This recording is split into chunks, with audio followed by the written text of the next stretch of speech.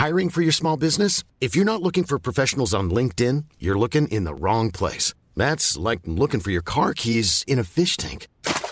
LinkedIn helps you hire professionals you can't find anywhere else, even those who aren't actively searching for a new job but might be open to the perfect role. In a given month, over 70% of LinkedIn users don't even visit other leading job sites. So start looking in the right place. With LinkedIn, you can hire professionals like a professional. Post your free job on linkedin.com/people today. Hey, I'm Ryan Reynolds. At Mint Mobile, we like to do the opposite of what Big Wireless does. They charge you a lot, we charge you a little. So naturally, when they announced they'd be raising their prices due to inflation, we decided to deflate our prices due to not hating you. That's right. We're cutting the price of Mint Unlimited from $30 a month to just $15 a month. Give it a try at mintmobile.com/switch. $45 up front for 3 months plus taxes and fees. Promo rate for new customers for limited time. Unlimited more than 40 gigabytes per month slows. Full terms at mintmobile.com. Mom deserves the best, and there's no better place to shop for Mother's Day than Whole Foods Market. They're your destination for unbeatable savings, from premium gifts to show-stopping flowers and irresistible desserts. Start by saving 33% with Prime on all body care and candles. Then get a 15-stem bunch of tulips for just $9.99 each with Prime. Round out Mom's menu with festive rosé, irresistible berry chantilly cake, and more special treats. Come celebrate Mother's Day at Whole Foods Market.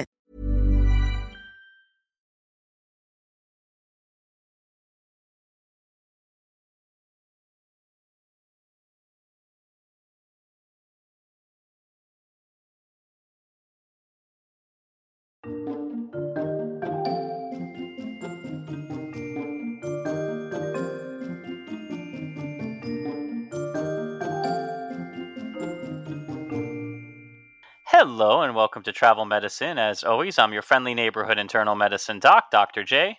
Hey guys, Dr. Santosh here, pediatric infectious disease doc and researcher. I was working the other day, Santosh, and I got to thinking what things I just see every day around me in the hospital. And as I often come up with ideas for future episodes, I'm just staring aimlessly off into space in the middle of a corridor until somebody pages me or bumps into me. Okay.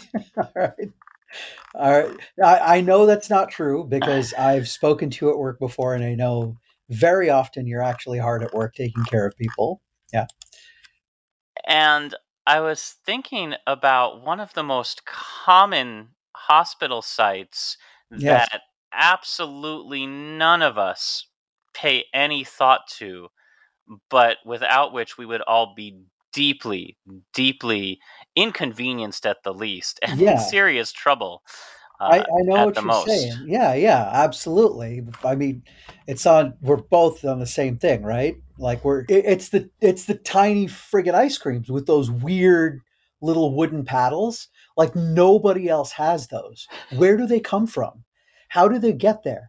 Why isn't the grocery store filled with like tiny little single serve ice creams that you just peel off a paper top and it comes with a little wooden paddle? I mean, what is it like? Is it made in the hospital? Like, where does it come from? No, and also not the supply of nursing pens. The supply of nursing pads. I remember as an intern, I think I ate floor once when I accidentally took a nursing pen, and I went down hard, man. I didn't even see it coming. It was just a left hook from nowhere. But no, I am not talking about food or writing implements. I'm talking about something that surrounds you every day, but you don't Yes. think about, and that, of course, is oxygen. Oh, yeah, sure. Okay. We actually classify it in medicine as a drug, in fact. One of the most successful drugs of all time. Look, Yeah, we're okay. all familiar with just the concept of oxygen tanks either floating around hospitals like decorative houseplants, being wheeled about like accessories for the elderly or Mhm. non-elderly in the post-COVID era. Yes, absolutely. So, in this episode, we're going to delve into the periodic table of medicine Oh, and talk about medical oxygen, where it comes from, how it's used, how it's delivered, and where we're going with it. Because I've got some real fun tidbits, Santosh. We're going to be taking a Sunday stroll. We're going to be taking a weekend drive in the Wayback Machine. Ooh, And yay. you are going to see some fascinating advancements in oxygen history that I am going to bet you didn't think existed that early. Somehow the ancient Babylonians kept oxygen in like earthen pots or something like that? Well, we're not going quite back that far, but there Oh, will be some surprises along the way. Now, before we get into it, so if you'd like to see some crazy devices, you can check the show notes for the further reading links, where there is a paper with a lot of the old-timey oxygen delivery devices, and we're going to talk about those. However, before we get started, I just want to let everybody know we are building up a mailing list so you can communicate to us what things you'd like to see in future episodes. So if you'd like to chat with us, and we would love you to, go ahead and head on over to travelmedicinepodcast.com. I made it so very easy. And just give us your email. And if you do, as a special thank you to the first unspecified 500, we'll say, number of sure. people to provide their email, I made a thing. Yeah. I wrote a special Around the World in 80 Plagues book just for you. It's a tiny little one. It's an ebook with a surprise plague that we haven't talked about in a while. But off of plagues, back onto air, deep breath in, slow exhale, and let's talk about the discovery of oxygen. This isn't just like some caveman woke up and went, "Oh, what this?" Yeah. No, you're talking about actually the element.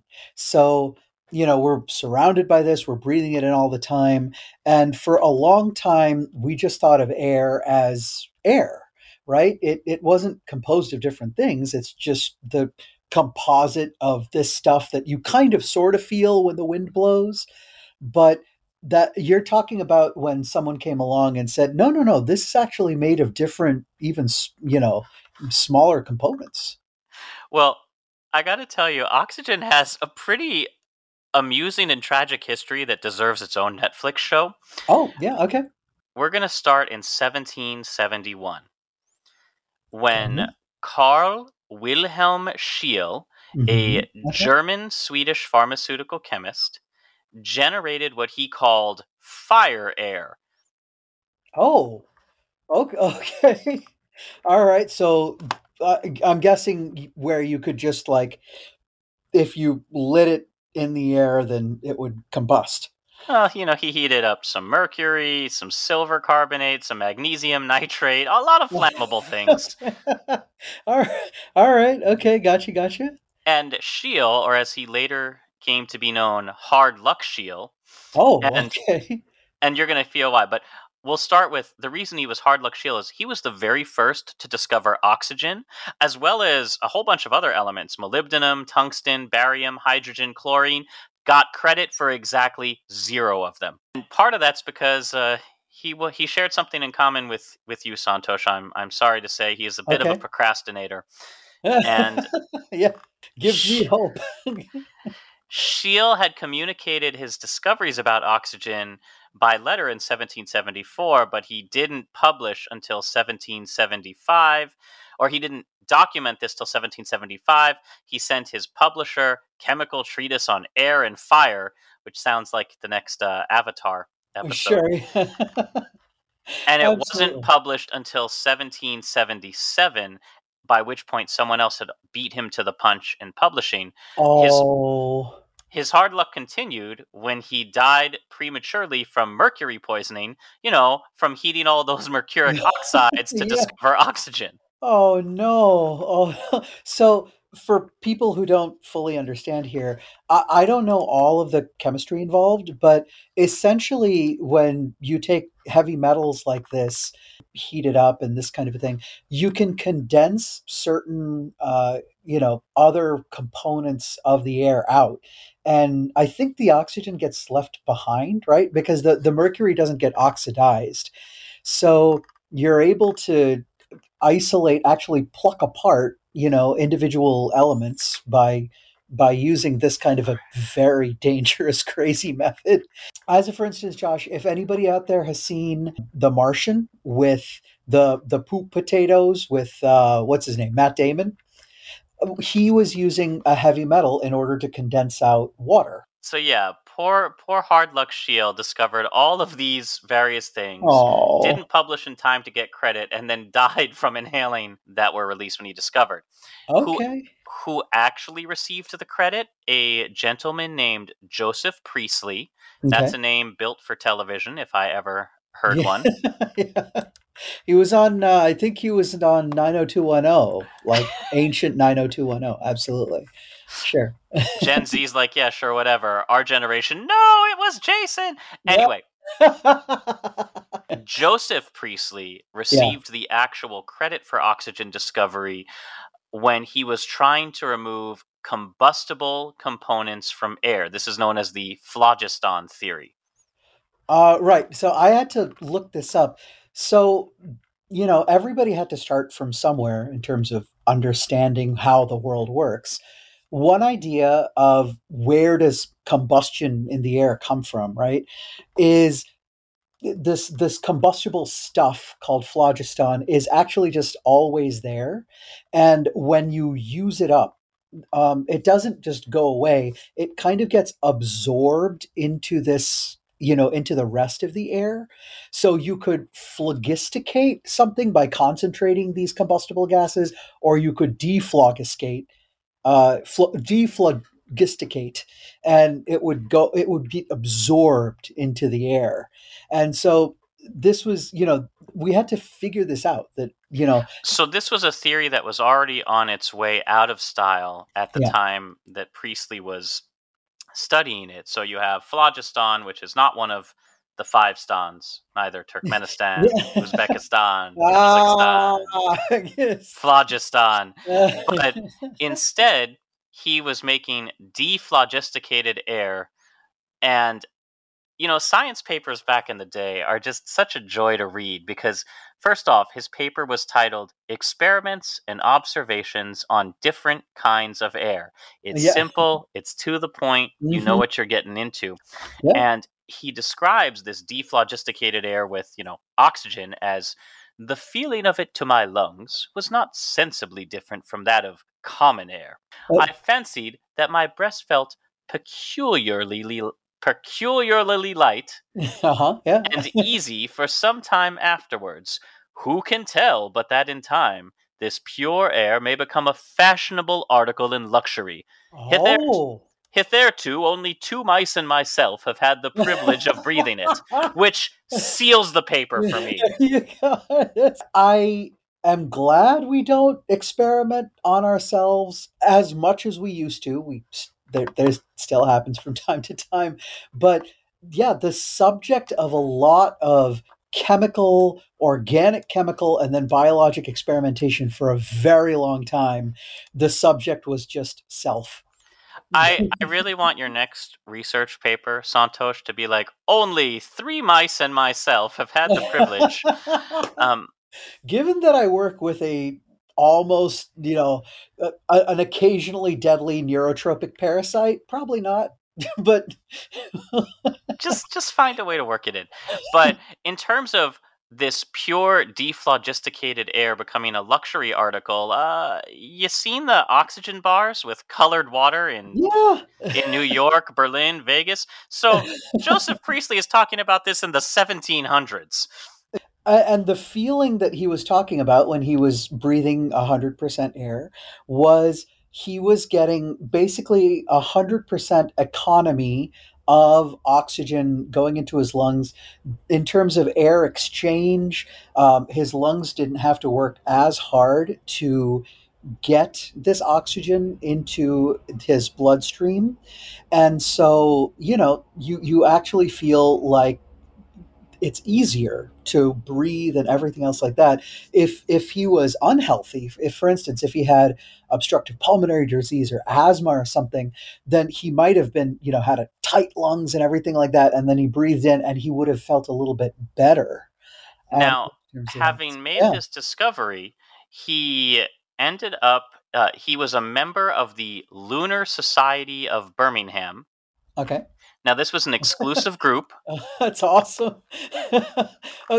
So the people in Birmingham who worship the moon? No, who study the No, moon. they were a bunch of lunatics.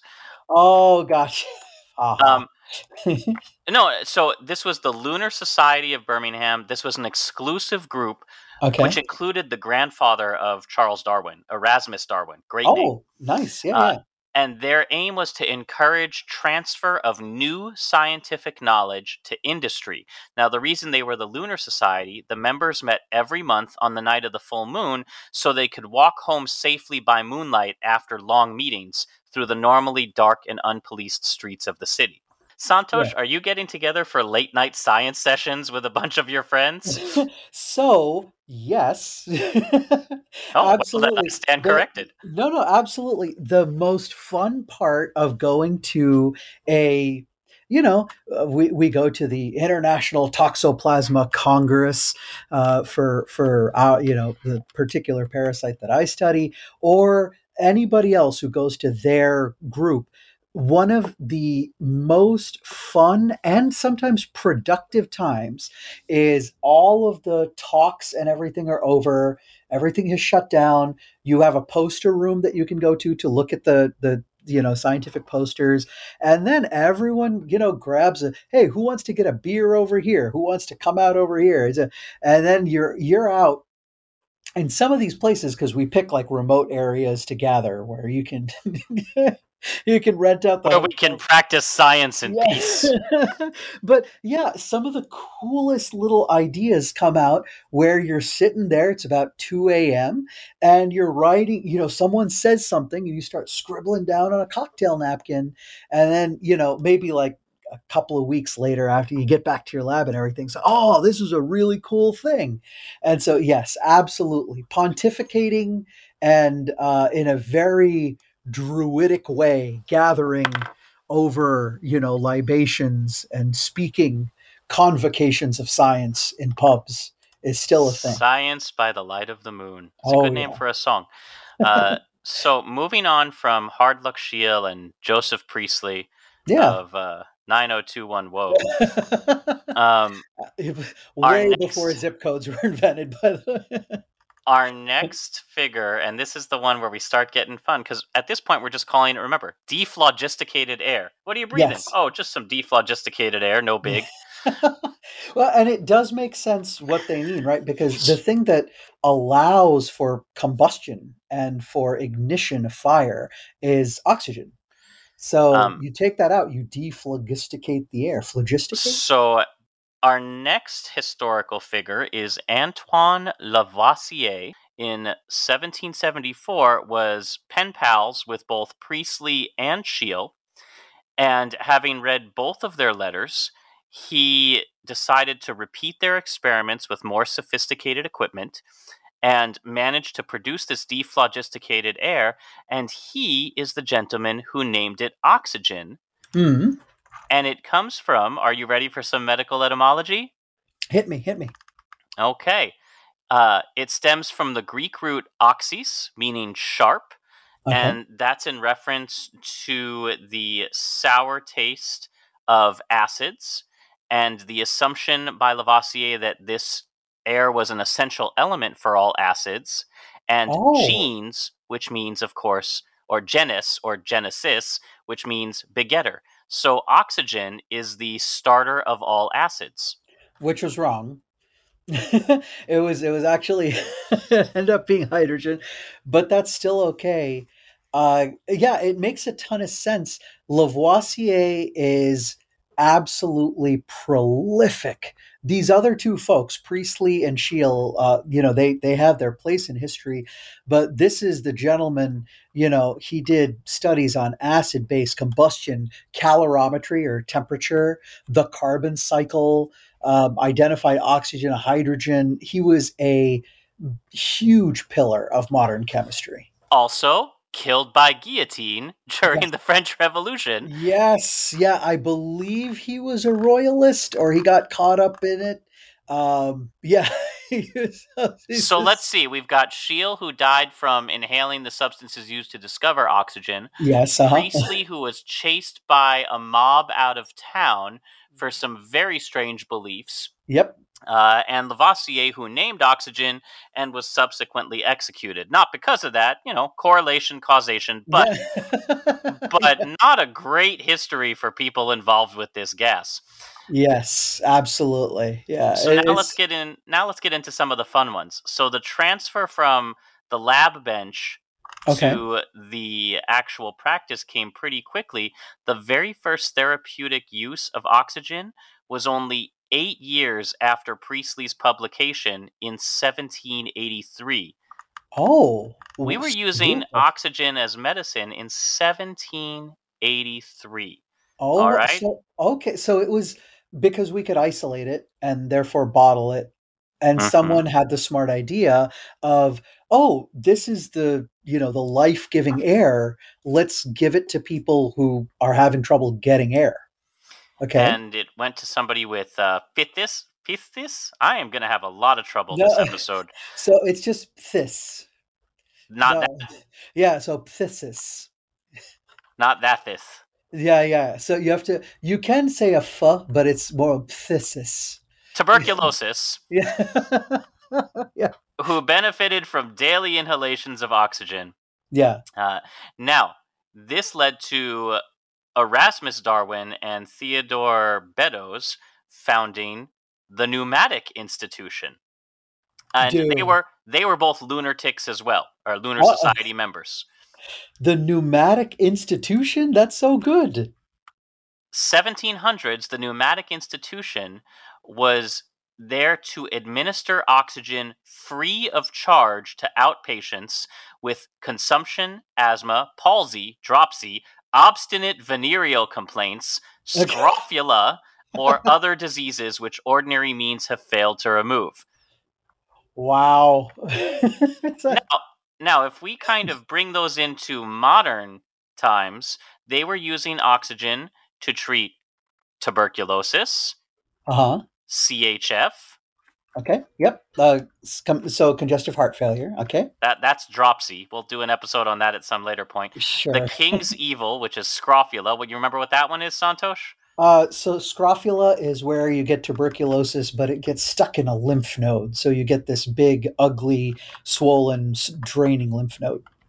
Yeah. So asthma, tuberculosis, and CHF, not bad choices for oxygen. But interestingly, the James Watt, who also ran the Pneumatic Institution, made no claim that oxygen could cure any of these. The best part is they were a research institute. They told patients who showed up for this free oxygen, their aim was to investigate how efficient oxygen was in treating the disease. They're just like, hey, we have an experimental treatment. You want us to try it on you? Come on by. It's a walk-in clinic. Now, this was used in bursts. It was given intermittently in short inhalations with concentrations usually a little bit higher than normal air. So, you know how much therapy they got or they gave to people, Santosh? I can't think of how much you would, because nowadays we do it in liters per minute, right? We do it in terms of flow. Well, I'll give you a hint. This was in Britain. So how do you suppose they dispensed oxygen? Be in a glass stopper, not in a wooden thing, but like something like a barrel or a keg. Pint. They gave out pints. Okay. Like a beer. Yeah. Okay. You'd get a pint of oxygen in a bag full of common air. Pint of oxygen air and a bag full of common air. And they would gradually increase the dose, observing to dilute of at least 20 times the quantity of common air. They watered down their oxygen. Whoa. Okay. And this would have been about 23 to 28% oxygen. So in a hospital, we'll give somebody in an emergency setting 100% pure oxygen, but then we kind of wean it down as tolerated. That's not much more. So the air that we breathe is we talk about partial pressures of various gases. So about 21% of breathable air in a normal, non-polluted, about sea level atmosphere. And so this is about 25% oxygen. Not that big of a turn up, really. But I mean, I guess enough to help a little bit. Yeah, So, of course. Yeah. interestingly, a lot of the techniques developed by the Pneumatic Institute are still used today in more modern, updated forms, which include non crushable breathing tubes, Okay. mouthpieces, and a method for mass production of gases created by James Watt. Now, Okay. the institution closed around 1800 because it had to become a normal hospital to deal with an outbreak of typhus. So a pandemic brought it to an end. After the pneumatic institution closed, oxygen given for short spells was pretty much brought up by everybody. The Lancet and the British Medical Journal published a whole bunch of papers in the early to mid 1800s, Hmm. which essentially turned into a lot of scams. It was the goop of the day. Uh, Oh dear. and Okay. and this kind of reached peak ridiculousness by the time we hit 1869, when the Lancet published a paper advocating the use of oxygenated bread and water. And if Now, you're sitting there laughing at how stupid that sounds, sure. oxygenated water is still for sale Yeah. today. It is. And we have this silliness, like, because we understand acids and bases today. Oh, alkaline water, which is supposed to be better. It's not. There's no evidence for it at all. But Josh, I'm not surprised by this overall because of how, especially in medicine, how we treat new inventions throughout history. I'm not too surprised that the same thing happened with oxygen way back when. The thing is that it's still happening. Well, no, it's true. And we have new technologies right now. We have hyperbarics, so you can increase the concentration of oxygen in a chamber. And So, so yeah. for inhaled, a typical therapy in the 1800s Mhm. was intermittent oxygen inhalation, getting 4 gallons in the morning and 4 in the evening, usually delivered by just wafting oxygen from a bucket towards the face of the patient. So not even actually delivering any O2 therapy. Here, sniff this. Prior to 1868, the whoever was giving the oxygen, con man or no, had to manufacture their own gas, and this was done. Well, you can take a look through that further reading link because it's a very detailed one. It's the one labeled images. Read this for images, but um, this was done through a variety of ways, mostly electrolysis, which is using an electrical current to separate water into hydrogen and oxygen gas. There Mhm, was mhm. also one that used a pump to compress it. The original way was potassium chlorate and manganese dioxide were heated together Okay. to Mhm. dephlogisticate some air. It was then passed through 2 bottles of a caustic soda solution, not Coca Cola, like a baking soda kind of thing. Okay. Yeah, a in this case, a soda, which was a basic solution. Uh-huh. Yeah. Then through a weak solution of silver nitrate, pure water, and a layer of cotton wool, and all of that would collect it in a rubber bag or a bladder or a whoopee cushion to administer to the patient. So Got that's it. how you were making oxygen until 1868. In Okay. 1868, we created the very first cylinders for storing oxygen. We have been able to store Wow. oxygen since Victorian times. Whoa. I genuinely did not realize it was that old. That is fantastic. Right? That's That's so so cool. good. We're still learning, how to use this substance properly in terms of medicine. We have, heated arguments sometimes over this is how much oxygen you should deliver to this type of a patient for optimal care and this kind of a thing. Even, now, centuries later, but to know that it's been bottled for so long and that wow. Like everything old is new again. So we've we're going to talk about the evolution of oxygen containers. But again, remember, the first guy who discovered, or at least got credit for discovering oxygen, was like, maybe they'll sell it as a luxury item. And we do. Then another person, once they realized that they could mass produce it, people were like, let's just throw it into everything. Bread, water, sure. Why not? Still happening.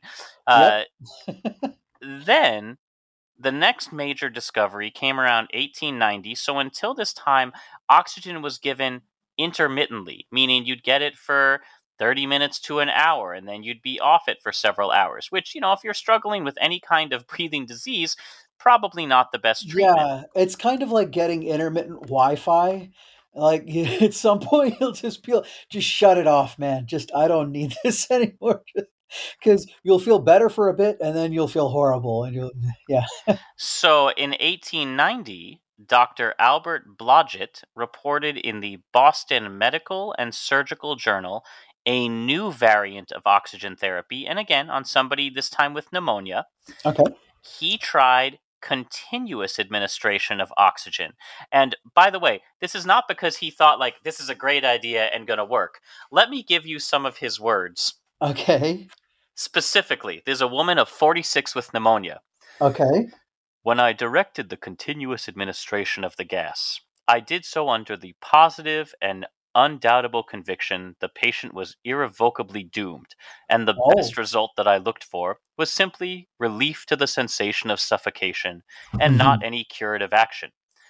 At this time, I had only employed the gas in the manner ordinarily directed, that is, 2 or 3 gallons at a time, several times daily. I now directed its use without cessation, and to my great surprise, the patient not only obtained the relief intended, but was enabled to carry on the function of respiration. The amount employed was not far from 200 gallons in 24 hours. This is our first documented record of continuous administration of oxygen. So 200 gallons in 24 hours is about 6 liters a minute, which is not even remotely close to what we're seeing in like the COVID era. Right. So this is for community-acquired pneumonia, and we're in 1890, so we're well before antibiotics. People did recover from pneumonia if you gave them time. It was just a rough process. But now you're able to provide support for the person. And 6 liters per minute for a person who's otherwise healthy, 46 years old, but just needs to be supported for a bit. Very, very reasonable. And with a mask today, that's about what we would provide. But as you're saying, Josh, we now have the ability to deliver a lot more for people who are in much more dire straits than this one was. But again, we're not even into the 1900s yet, and we're already giving continuous oxygen, stored oxygen. So what do you think happened once people learned that continuous oxygen could be used as a better treatment than intermittent? Are you going to give me a sad story about how this was hijacked for some sort of weird, either luxury or like abused in a funky, weird way? Let's give it for everything. Let's give oxygen administration via the stomach for resuscitation. Let's give it via the urethra for inflammatory conditions. There's no... How about a proposal published in the Journal of the American Medical Association by J.H. Kellogg to give it as an enema for the treatment of gallstones? Wait a minute, that Kellogg? Like the cereal guy? The cereal guy. What's he doing with enemas? What is this nonsense? I thought his whole thing was like, I eat cornflakes because it takes away my masturbation. Yeah, exactly. Blows air up your behind to treat gallstones. So, maybe don't take medical advice from the cereal guy. So this, I'm still tracking with pretty much every other medical scientific, advancement that's come along so far, Josh. It's, hey, this works for something. Let's keep it. Let's try it for everything. We did this with radiation. We did this, I believe, with penicillin. Oh my God. So we'll take a moment to dash away for a commercial break. Oh yeah. But before we do, if you guys don't want to listen to commercials, this would be a perfect time to head to travelmedicinepodcast.com and sign up to talk with us because we're very lonely. I mean, who else is spending this much time reading up about oxygen, really? So, I just want to let everybody know before you go that Dr. Josh reached the end of Google. The main boss was so hard. He finished Google. Okay, bye everybody.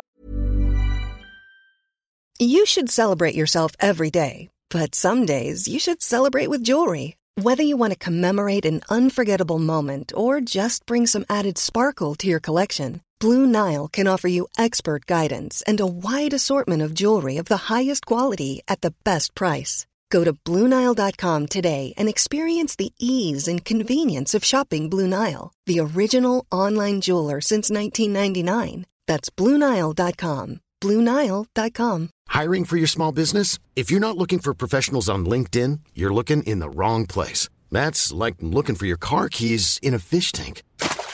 LinkedIn helps you hire professionals you can't find anywhere else, even those who aren't actively searching for a new job but might be open to the perfect role. In a given month, over 70% of LinkedIn users don't even visit other leading job sites. So start looking in the right place. With LinkedIn, you can hire professionals like a professional. Post your free job on linkedin.com/people today.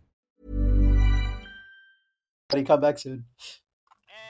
And we're back. So that was so loud in my ears. So now that we can store oxygen, how do you get it to the patient? So, we were using some pretty interesting bag and mask setups and just piping it directly from where it was made by the local chemist. But in 1907, Arbuthnot Lane, yep, that's his real name. Okay. It's a Britishy name, Arbuthnot. Yeah, okay, gotcha. I'm pretty sure someone called him Arby or something. So Arbuthnot Lane devised rubber tubing that served as one of the first nasal catheters for oxygen administration. Oh, yeah, okay. And then around, World War I in 1917, John Scott Haldane developed modern-day oxygen masks to treat World War I soldiers who were, under attack from chemical warfare in the trenches.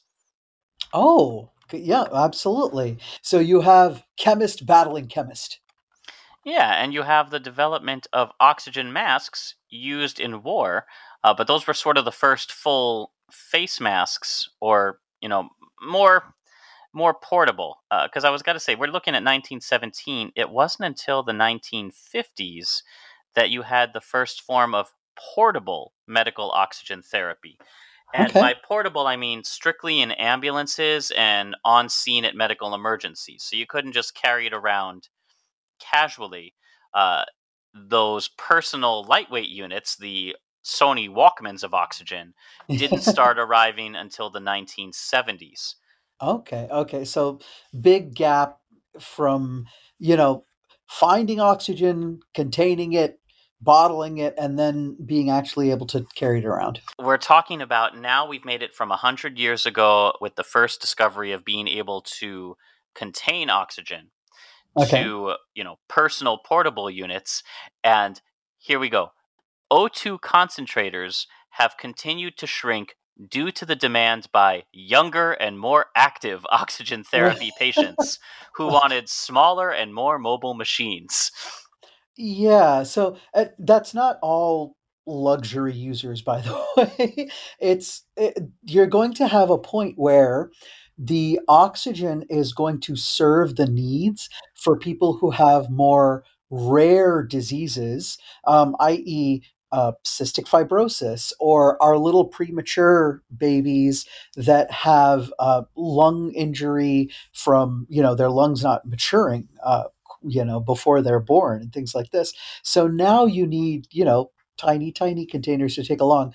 However, I'm guessing, Josh, that there's also performance athletes and that kind of thing that wanted to keep it close by because a football player, for instance, could go through a play and then take a hit of oxygen and recover quicker. Younger and more active oxygen therapy patients. I know what they mean, and I know what I visualize. It's not like that. Yeah, it's kind of like that, though. Okay, so now we get to how this episode actually came together. All of that Yeah. was from deep research diving. Oh, okay. Gotcha. Yeah. Now we're at the end of Google now. Yeah. But how does the oxygen actually get to you, whether it's in the hospital or those portable containers? The need for medical oxygen has been on the rise for more than a decade, Yeah. and diseases requiring oxygen for treatment are a very large share of disease burden. Hmm. So it starts with let's produce the oxygen. There's about 3 different main ways that oxygen is produced today. The most common and the cheapest is an oxygen concentrator. It just draws in your ambient air and removes nitrogen from it. So it concentrates the oxygen, provides a continuous supply. Now, here's where we start getting into the travel component. Concentrators work best in environments with clean air, low Yes. humidity, and reliable electricity. So, Okay. not going to be great in areas of, say, sub Saharan Africa that don't have reliable electricity, or areas of, say, like New York right now, where the air quality is not going to be the best. You really rely on your infrastructure for an oxygen concentrator. And for Right. patients who require lower airflows, 5, maybe 10 liters, concentrators are a pretty simple and cheap solution. They are the preferred one during an emergency. So when you're seeing oxygen being rushed out to whatever the natural disaster du jour is, it's probably in concentrator form, but they can't provide the high flows that we require today, and they're not sustainable or scalable. So they're the least effective solution. One unit only makes oxygen for one patient, and it's tough to maintain thousands of units that electricity surges can break. Sure. Yeah. I'm sure in the era of, you know, solar power, where we have just a little bit more accessibility, it's better, but you're right. Where it would be needed the most is the places where it's the most difficult to get. Yeah. It's also the cheapest, though. So they're the ones who have kind of old oxygen tanks that get used and sit off in a corner until the end of time. So Wow. Okay. now, once you have a little bit more access to resources, you may start seeing pressure swing adsorption or PSA plants. Now, these are standalone and they use what's called a flow and compression methodology to extract oxygen from the air. Basically, they're very, very large oxygen concentrators that can produce oxygen for many patients at once. These are the ones that you see most often in the developing world. They're used at hospitals that generate oxygen on site, and it can be Okay. piped directly to the patient's bedside or compressed and stored in gas cylinders, such as these concentrators, and administered from there. Oh, wow. Okay. So you don't have to manufacture it somewhere. And there is a downside to this kind of a thing. When you are able to concentrate oxygen like this and purify it, you can run some testing on there and make sure that there is no contamination, that because you may have to change the tubing from time and again, there's no mold, anything and stuff in there. With the other method, when you're doing it on site, there's gonna be some times where you're gonna have suboptimal product, so to speak. So Now, oxygen can also be produced commercially by large-scale industrial plants that use something called an air separation unit or an ASU. okay. Now, ASUs use cryogenic fractional distillation to produce liquid oxygen that's stored in bulk tanks. Those tanks can then be converted into gas and stored in cylinders or poured into a liquid tanker truck, like Final Destination, Sure. to ship to facilities. And this is actually generally how oxygen is produced and delivered in most high income countries where there's steady demand and sufficient resources. So let's kind of take a look at the differences in how each of these oxygens are used in terms of systems. This is really context specific. So a PSA plant works well somewhere where electricity is reliable and affordable. So Ethiopia, for example.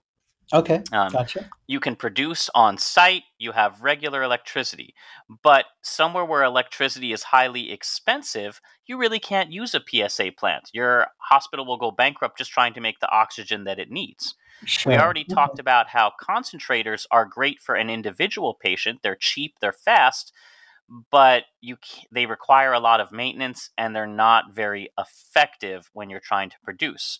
Now, liquid oxygen is great because it can be shipped over long distances in a cost effective way, like a Right. PSA plant can't, but it requires a steady demand. You have to know that you're going to need a certain amount of oxygen per year. You also have to have good road networks to accommodate a tanker truck with a flammable payload. Yes. Yeah. Now, just because it's cold and it's in liquid form does not mean that it isn't. It in and of itself is not highly flammable. But if you have a bunch of oxygen in one place and there's a spark, you're going to have a problem. Okay.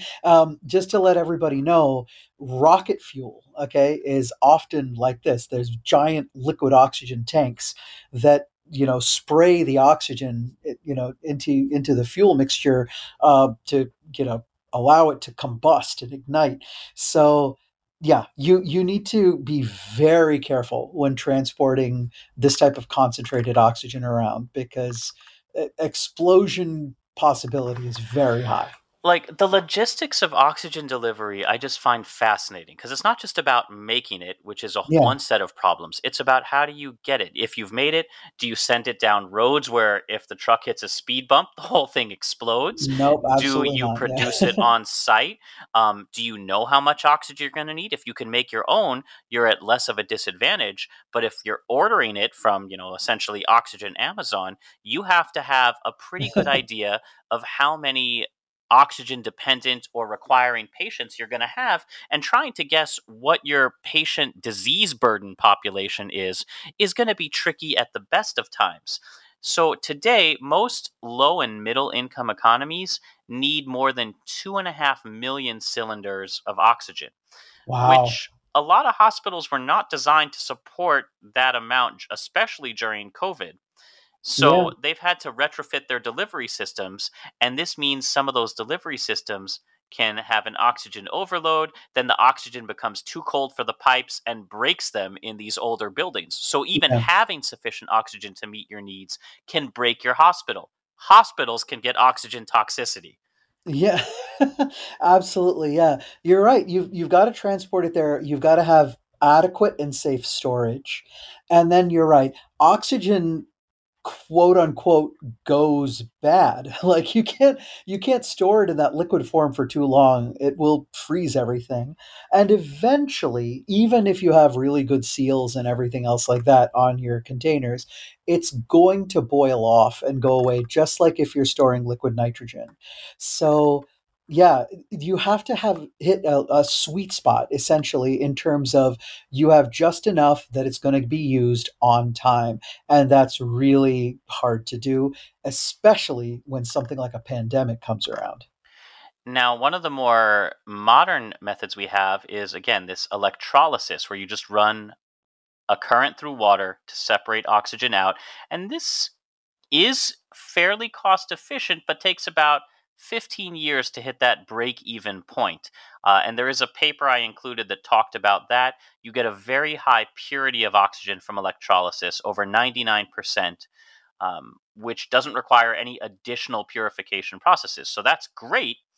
But here's the thing, US hospitals, at least, don't really have national guidelines on how much oxygen they should keep in hand. They Yep. just estimate based on annual patterns, and they have to guess whether winter's going to have a high surge of respiratory cases. Yeah, it's a scary thing, right? Almost, I would say not the most used drug because that might be something like saline, but way up there in terms of one of the most essential products that you need in there. And you need to understand the logistics and the demand and the supply. And we don't. We just do not. And I think you mentioned earlier, Santosh, that oxygen doesn't expire. That's not strictly true. Oh, okay. All right. the lifespan of medical oxygen gas is about 30 months with a maximum of 36 months. So, it's like milk. You can go a little past the expiration date, but you shouldn't. Uh, Yeah. now, this oxygen cylinders are very clearly marked with the expiry date of the gas inside the cylinder. Okay. Standard delivery through a nasal cannula, those little nose prongs, is usually 5 liters a minute or less. But people with, say, COVID or other diseases with high flow may use up to 60 liters per minute, which accelerated rationing. Pre-pandemic, in your field, in pediatrics, the high flow oxygen rates were based on a child's weight. Yes. Interestingly, fairly recent research found a nationwide increase in high flow oxygen use without any significant improvement in outcomes. So there's probably we're probably not judging how much oxygen to give kids in a correct way, or even whether supplemental oxygen in some of these cases is necessary. Yeah, we know that when you give just flow, so maybe it doesn't need to be pure oxygen, but some, pressure pushing air into the lungs. So basically increasing the end expiratory pressure, or what we call peak end expiratory pressure, or PEEP, that it relieves the pressure of the effort of breathing. And it may actually be that we just need that flow rather than actually like pure oxygen coming through there. Still learning about it, still learning how to titrate oxygen for small people, because we've been doing it off of adults for a long time and just adjusting it by weight, and that's clearly wrong. We got to work out our rhythm and flow, Santosh. We do. We absolutely do. So now that we've talked about all the wonderful things oxygen can do in its 100+ year journey to make it from the Lunar Society and bench labs all the way up to grandma carrying around a little portable tank. Sure. Let's talk about how oxygen can kill you. I mean, so many ways, absolutely. But yeah, I mean, aside from the flammability, if you're on oxygen, stop smoking. I promise you. I cannot even tell you. It's at least a monthly occurrence that somebody comes in. Yes. On burns oxygen or something. And burns because they just lit up without thinking, oh, I have a flammable gas strapped to my face. Yeah. but that's not even the oxygen danger I'm talking about. Okay then. I want to talk briefly about oxygen poisoning or oxygen toxicity. Okay. And this happens in basically 2 different groups. One where you get very, very high concentration of oxygen for a short duration, or where you're exposed to a lower concentration but for a prolonged duration. So this is acute versus chronic oxygen toxicity. Sure. Okay. I'm dividing it this way because you see different systems being affected. Acute toxicity is usually central nervous system, which we'll talk about in a moment, whereas chronic is more pulmonary effects. On your lungs, yeah. Mm-hmm. And some of the highest risk groups for oxygen toxicity are premature infants and underwater divers. Yeah. Yeah. Who are not as dissimilar as you may think. Yeah, exactly. Yeah. In both cases, it's basically a concentration problem. But yeah, okay. Yeah. So who do you want me to talk about, Josh? Well, I want you to talk about your area of expertise. So, of course, underwater divers. Yes. Oh, I thought you were going to say underwater preemies. Underwater baby. I mean, underwater babies, which may happen if for instance, if whoever invents like the artificial womb to help premature babies, kind of get better, outside. It may actually be in some sort of a tub or tank or something like that. We don't know. A giant glowing tube with bubbles, if sci-fi is to be believed. That's true. So, all right. Lungs are being formed when the baby is, going from one cell to many cells to a fetus. And before about 36 weeks gestation, you don't have quite the right lungs to process air properly. You've grown them, but you haven't formed those really specialized cells yet. And so often we give mom steroids in order to get them to mature early. Well, now you either have very low amount of cells because they mature early, so they stop growing, or you have immature lungs. And for a long time, Josh, we said, okay, well, they're coming out of there. They're no longer getting oxygen from mom directly, like through the placenta and through the blood vessels that supply from the placenta to your belly button and oxygenate your blood. So we got to use those lungs. The lungs are inefficient, so we have to increase the concentration of oxygen in there. Well, when we started out taking care of premature babies and using oxygen, which is actually not a terribly long time ago, we were just said, okay, just give them as much oxygen as they need in order to get their blood concentration of oxygen up. And what would end up happening is we didn't realize that, but this high of a concentration of oxygen in the bloodstream is not at all what was conducive for the development of the rest of the baby, especially the brain. And we would get toxic effects in terms of how the brain developed. And in scary cases, you would get bleeds inside of the brain, which would be worsened by these high concentrations of oxygen.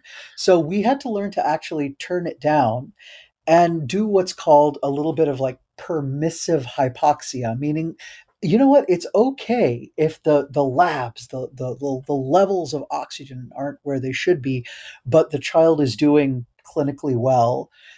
It's totally fine and will increase as the baby can tolerate.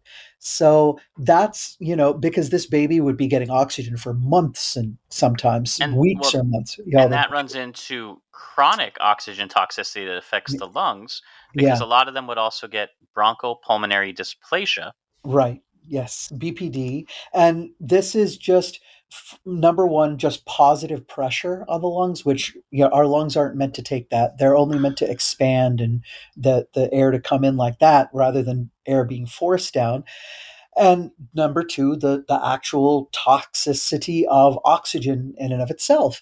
And it would not destroy, but kind of scar parts of the lungs so that while the child was on oxygen, they were doing okay, but it was also, the healthy lung was being fibrosed and scarred over. So then they could never really get off of oxygen. So, Well, they were able to ultimately, a lot of these infants who have survived this scarring of the lungs yeah, will ultimately recover near normal lung function, since lungs continue to grow during the first 5 to 7 years. yeah, However, they are much more likely, and this has been documented and proven in multiple studies, that children who had this experience are going to be much more vulnerable to respiratory infections for the rest of their lives yeah. as a result of the diminished lung capacity. Right. So essentially, Josh, we've got two lungs, but I think we've got actually, in order for us to live, as long as we're not, in high intensity exercise or something like that, we've got, a lot more lung than we actually need, just to walk around and breathe. So that redundancy works in the child's favor that, okay, I've got a lot of extra tissue, so they're going to be okay. But if you give it a little bit of a hit, meaning if they get a viral or a bacterial infection, another person, another child who would be able to weather the storm while their lungs healed up, this child would lose their ability to get oxygen in very quickly. They'd get hypoxic, or the ability to get rid of CO2, of carbon dioxide. So they'd become hypercapnic, one of the two, very quickly. So think of overinflating a balloon where it now can't really collapse. You have to force it closed, Yes. Yeah. or it closes so fast that you can't reinflate it again. Yeah. So the first one is kind of a model of obstructive disease, and the second one is restrictive disease. Now, if we're looking at the more chronic toxicity, and let's move to divers as well, and then we'll talk a little bit about acute and chronic. Lung effects can present as early as within 24 hours of breathing pure oxygen, 100%, unfiltered oxygen. And a Yeah. lot of those symptoms are going to include things like chest pain and heaviness, coughing, and difficulty breathing, all of which can also be confused with, heart attacks. Yeah. Absolutely. Yeah. So we're not meant to be breathing much more than about 30% oxygen. That it hurts us. Oh, 30% oxygen like we learned in the 1800s from the Pneumatic Institute? Yeah, exactly right. Just about. Yeah. Here's your pint of oxygen, sir. So, whereas central nervous system effects have a multitude of symptoms, things like dizziness, tinnitus, which is a ringing in the ears, dysphoria, nausea, even seizures can develop, and this nervous system toxicity is sped up by things like raised partial pressure of carbon dioxide, stress, fatigue, and cold, all things that you see deep in the ocean. Yeah. Uh, Now, my favorite part of this is that the nervous system effects, if they're a result of oxygen toxicity, as known as the BERT effect. What? No, it's not. It absolutely is. Not Okay. for the Sesame Street Bert and Ernie, but go ahead and look up the just go look up the BERT effect. Uh, is does this have something to do with oatmeal or okay, hold on. 1899, J. Lorraine Smith while trying to reproduce the BERT effect. But here we go. The first important contribution in the field of oxygen toxicity was by Paul Bert in 1878. Oh, okay, so going back a little ways in the Wayback Machine, demonstrated convulsions or seizures in larks. So, as a mnemonic in med school, I used to picture Bert with his pigeons. Oh, no. Taking a deep breath and having a seizure. Oh. Okay, so the Bert effect or the Paul Bert effect, if you want to use his entire thing. Yeah. Now, some of the earliest effects of the Bert effect are a twitching of the small muscles of the hand or around the mouth. And this is also a little bit of what we see with something called the bends, although that's a bit different than oxygen toxicity in the way that we're talking about it. Right. Yeah, because that one I believe is primarily nitrogen, correct? Yes, and that's from nitrogen bubbles coming up. But I mean, these are the kinds of things that scuba divers.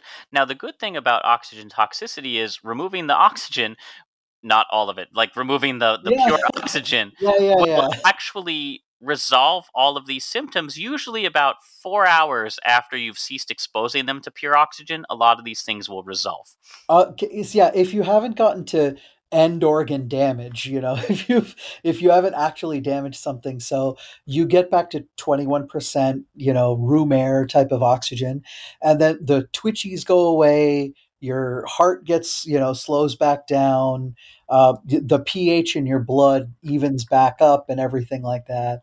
And your lungs kind of, get back to normal. Okay, now, less humorously named, but a little bit more commonly seen, pulmonary toxicity from over oxygen exposure is referred to as the Smith effect. Okay. And this is after you've had prolonged exposure to oxygen at greater than half an atmospheric unit. The incidence of displaying these pulmonary symptoms is about 5%. Preterm newborns, as we said, are the most at risk for this dysplasia and retrolental fibroplasia. That's right. High enough oxygen over a long enough time can literally drive you blind. Yes. So the effects that we look for when we say, oh, there's too much oxygen going on here, you can look at the lungs, but not really, because you'd have to biopsy them to see the problems with it. But we look at the brain and we make sure there's no bleeds in there. We monitor that with ultrasound every now and again because you can see through the little acoustic window in the fontanelle. And then we have our ophthalmologists that come by on regular rounds for premature babies that do a dilated eye exam, and they actually bring along portable microscopes so that they can look in these little baby eyes and check the retina. And we actually call this as retinopathy of prematurity because it's so kind of well codified and there's nothing else like it out there. So it's given its own disease just in the NICU. Now, you can be exposed to 100% oxygen at sea level for about 1 to 2 days before experiencing any kind of severe irreversible tissue damage. Beyond that, there's definitely going to be some kind of permanent effects. Yeah. Now, some of these symptoms, and here's the ones I really want to emphasize to our medical practitioners in the audience, include headache, that's an easy one, irritability, disorientation, hyperventilation, shivering, and hiccups. Ever had a patient who just has uncontrollable hiccups in a hospital setting? Probably. They may have just some early oxygen toxicity, and before you start throwing meds like Thorazine at them, try just looking at how much oxygen they're on and possibly weaning it down. Yeah. It's a good little kind of quick pearl that'll help you out. However, I do want to kind of note here that very interestingly, there's some of this that actually bears a little bit of a resemblance to, lack of oxygen. So, if the oxygen's turned up high and they all actually look hypoxic in front of you, meaning that they're acting like they're air hungry, breathing fast, shivering, then, again, check your flow and turn it down. Yeah, so you rarely see hiccups as a sign of anything. So it just... Yeah. I like the hiccups. That's an awesome pearl. Yeah, it's just something to keep in mind. We always say look for horses, not zebras, but hiccup is a pretty good zebra. Yeah. Mm-hmm. And there is so much more in the show notes for this week, you guys. Like, all this started because I was just staring at oxygen containers aimlessly in my hospital.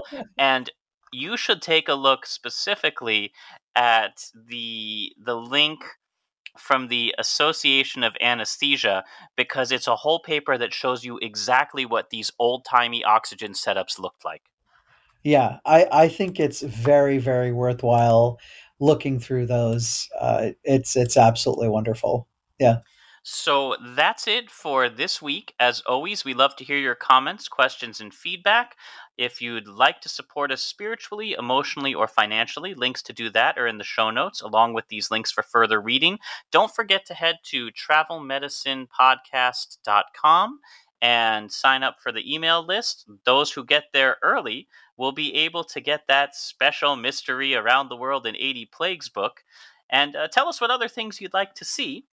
As always, this show is produced by me with a lot of help from Dr. Santosh and friends. Our theme music is composed by Rachel Leisure.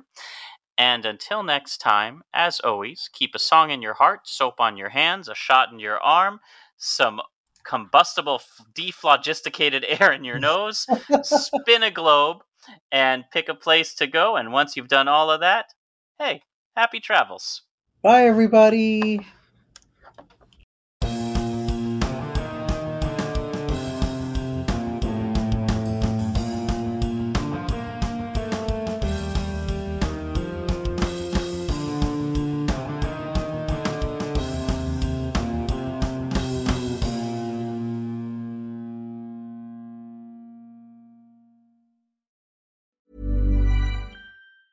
Ever catch yourself eating the same flavorless dinner 3 days in a row? Dreaming of something better? Well, HelloFresh is your guilt-free dream come true, baby. It's me, Keke Palmer. Let's wake up those taste buds with hot, juicy pecan-crusted chicken or garlic butter shrimp scampi. Hello Fresh. Stop dreaming of all the delicious possibilities and dig in at HelloFresh.com. Let's get this dinner party started.